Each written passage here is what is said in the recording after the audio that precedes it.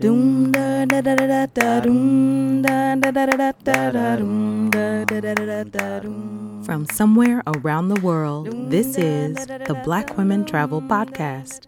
Hi, my name is Wanda Duncan, and I am thrilled to have you join me as we explore the stories of some dope Black women who are doing the inner work and taking action in their lives to center travel. It's my intention to share these stories with you with joy and laughter and to create a sense of hope. Hope that travel becomes more feasible for those who seek it, how they seek it. You know, as Black people, we're pretty much trained from birth in how to make something from nothing. And travel is no exception, particularly as more and more Black women are exploring healing and wellness through travel.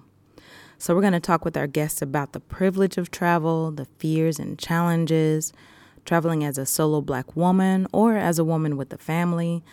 We're going to talk about it all. So please subscribe and share this podcast. And if you have any questions, send your travel questions to me at blackwomentravelpodcast@gmail.com. Or if you'd like to be a guest, email me at blackwomentravelpodcast@gmail.com.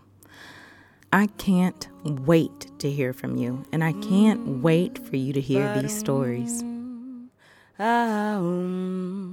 Ba-doom.